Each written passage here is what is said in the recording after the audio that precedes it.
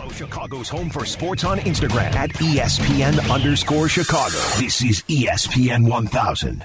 Yeah, one of our O-line coaches went there. The feet, the length, the size, but also room to grow. There's a ceiling there that we believe we can develop, and a lot of times it's the makeup. It's also the body type and the physical traits, and we believe he has a lot of those pieces to develop. That's the voice of Bears general manager Ryan Poles talking about Braxton Jones, chosen in the 5th round. He's an offensive tackle. 168 overall. Yeah, Southern Utah. Not Utah, not Northern Utah, Southern Utah. And he's a big man. He talked about, I love draft speak. He's got the feet, the size, the body type. He's got, ceilings and windows and everything. 6'5", 310 pounds. And I imagine they want him to get a little bit bigger or stronger anyway. Again, didn't watch a lot of Southern Utah football, but he said there we had our offensive line coach go there and probably worked him out and took a look at him. So that's how their day started started trading down, turned 3 third-day selections into 8. Jim Lexa, who is always listening to us, said, our guy. when you were reaching for that saying, don't confuse activity with productivity, which is another way to say the same thing. Yep. But all we have right now is to see the activity. And I, as a Bears fan, appreciate the activity because I know there was a lot of work that went into that, Brian.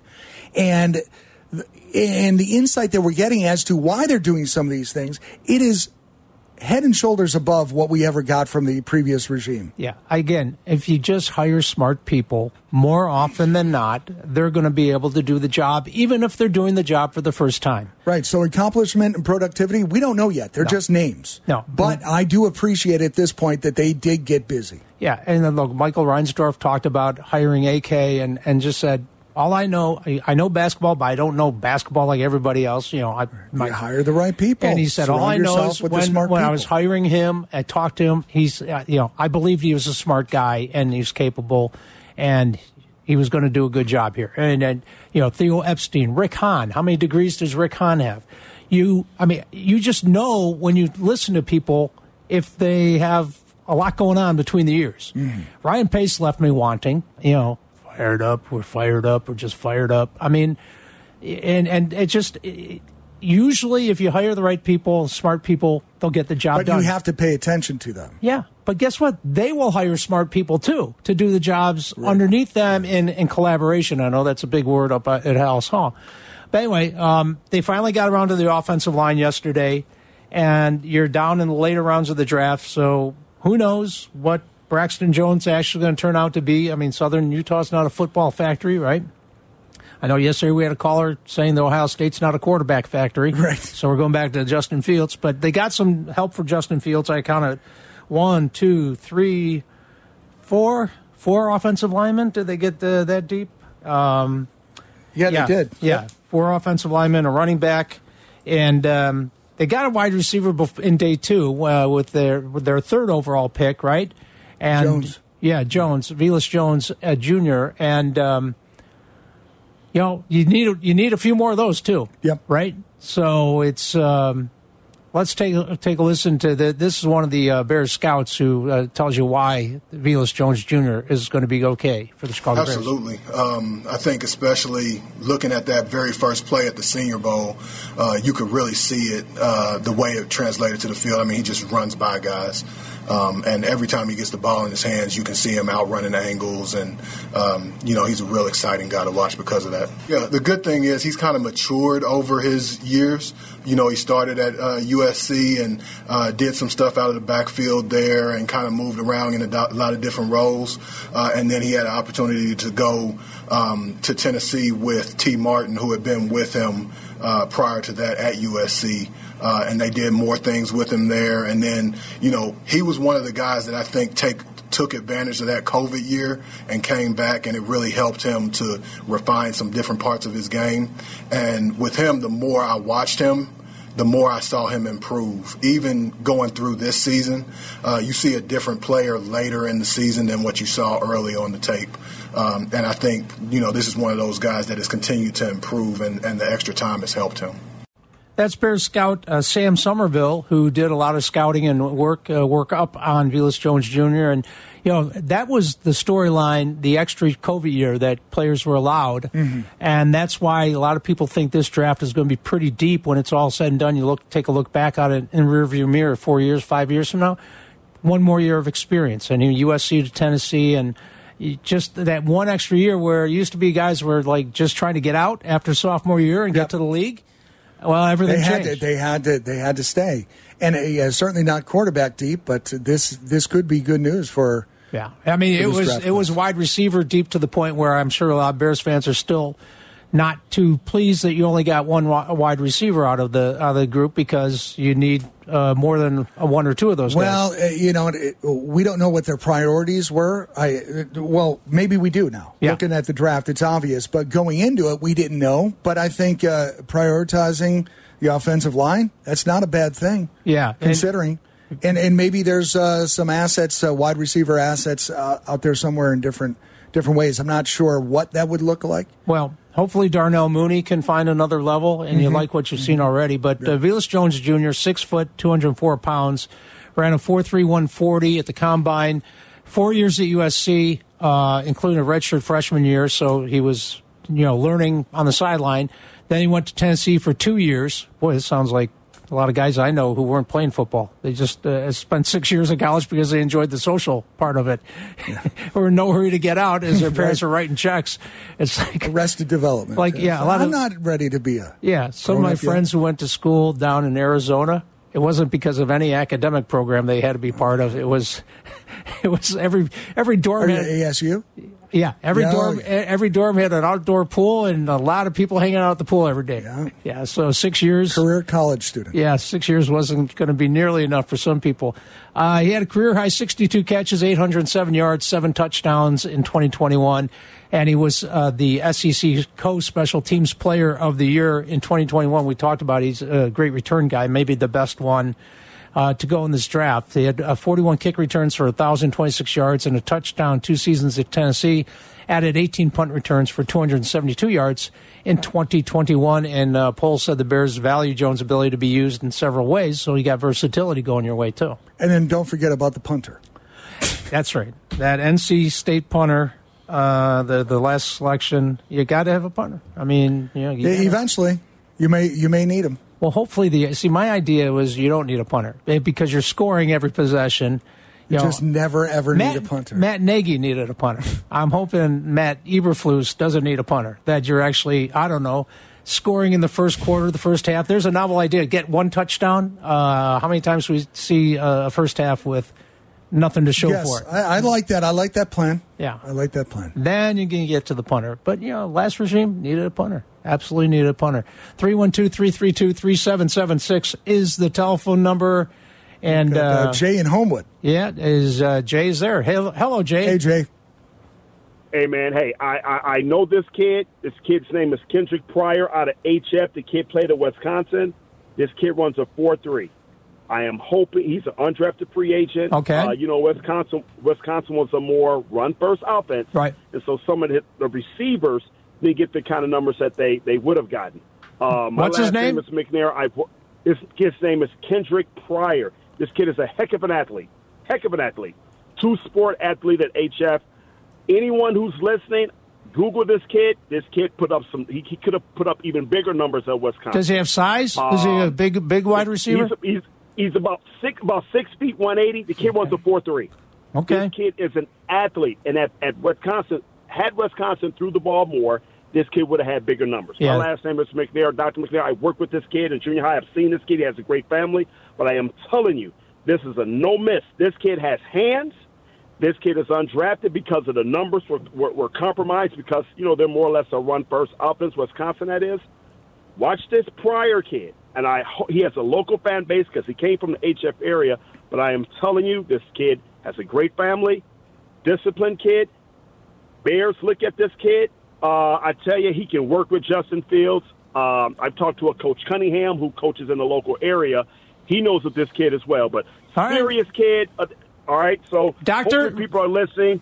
Yeah, I got to tell you this, Doctor. You sound just like I watch American Idol. I'm still a guy watching that.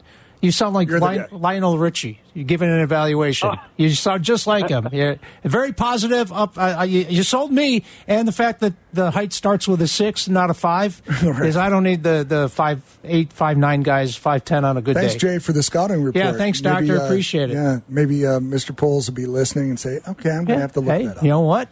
You can find, look, if Kendrick Pryor is the guy that Dr. McNair, was it McNair? Yeah, he just said, then you find him anywhere. I mean, I would hope if someone on the Bears staff was driving around and happened to be listening, they would like, what does it hurt to Google? Again, Kendrick Pryor. Yeah. And, HF. He spoke to his character, everything else, and local kid. Why not? So, we'll see how that turns out. But he's undrafted, and there have been guys undrafted who played in this league for a long, long time. Yeah, right? I think we have one on staff, don't we? Yeah. Yurko.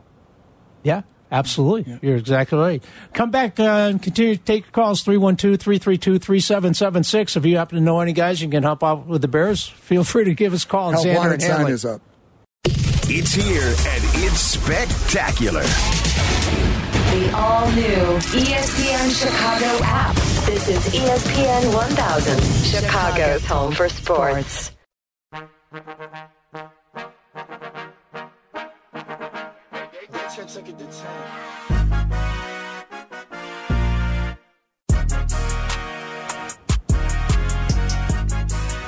Mark Xander, Brian Hanley, back on ESPN 1000. Thanks for hanging out with us today and spending some time with us. White Sox baseball coming up. Pre-game, Connor McKnight in just a few minutes. Then it's the White Sox in action. ESPN 1000 is your home for White Sox baseball. Take it on the Angels. Yeah. Dallas Keuchel on the mound. Dallas Keuchel.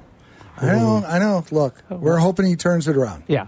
I'm just going to guess because Keuchel's starting that the White Sox might be an underdog today. I'll have to look that up. Okay. 312-332-3776. What's his ERA so far this season? It's double digits. I know it's bad. Andrew is in Wheaton. He's on ESPN 1000. Hello, Andrew. Hey, guys. How's it going? Good.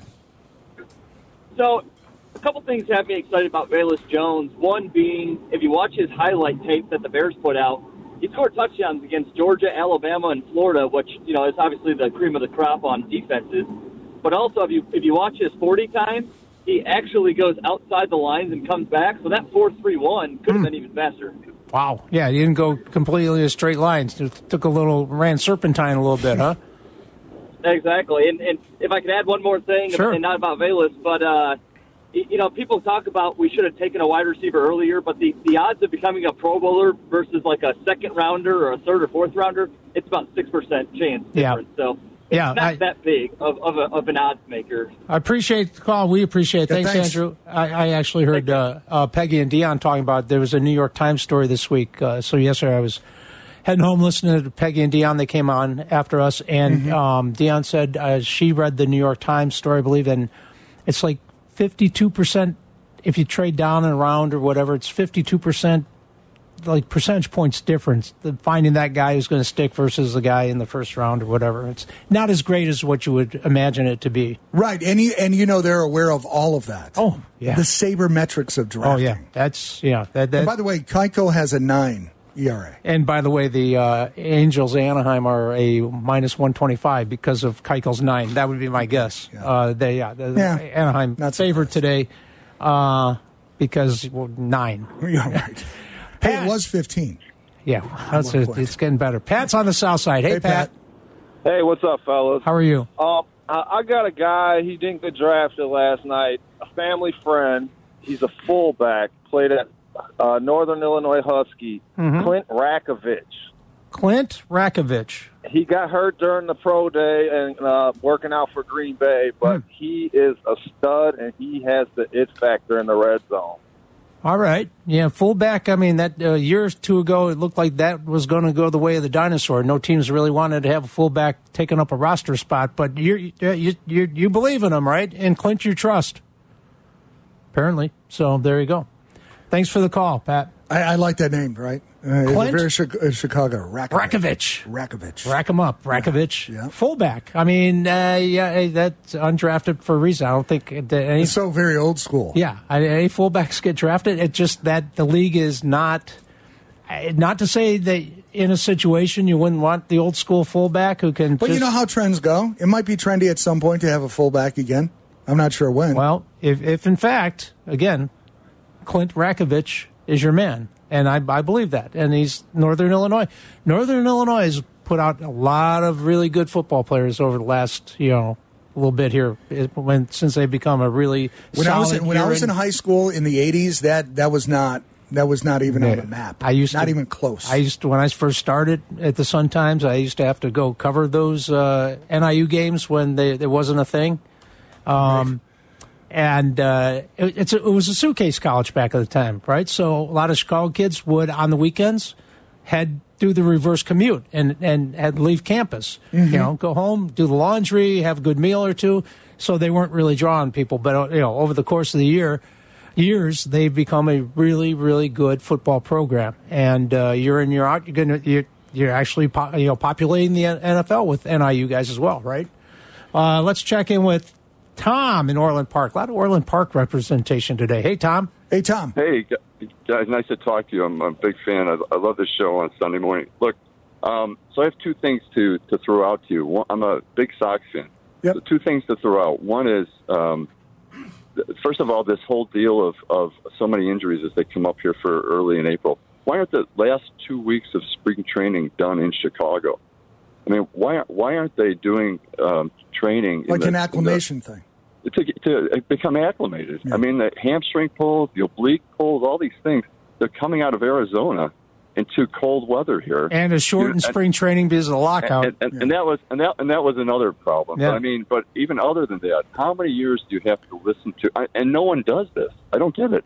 Well, if they just did batting, throwing, fielding, if they did that to give themselves some time to acclimate to this temperature 2 weeks before the season, I bet you would see a lot of different. I think recency bias has something to do with this here. We're seeing all of this because things have been screwed up for 3 years now. I remember, though, we had Katie Feeney on from Major League Baseball. This goes years ago at the other place because we were complaining about why is it snowing on opening day here in Chicago? Why are the Cubs and Sox opening here?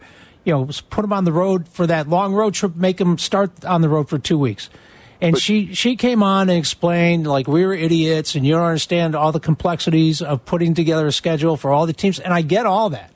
Right. But these northern city teams, no one wants to play, no one wants to sit in that weather, no one wants to be part of it. Even on opening day, you're like, oh, how many layers of clothes do I have? Yeah, but the Brewers can do it. Yeah. See, that's the thing. So do we dome everything? Well, don't dome Soldier Field, Mayor. Not that. A lot of that isn't. I agree with you guys wholeheartedly, but it's not practical. But you know what is practical is bring them up 2 weeks early.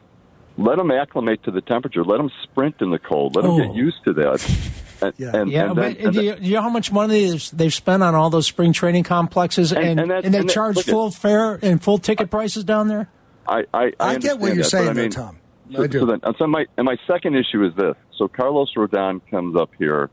And has a really great start as a rookie. He got improperly stamped with this, injury-prone guy. Right. I mean, he was grossly overthrown.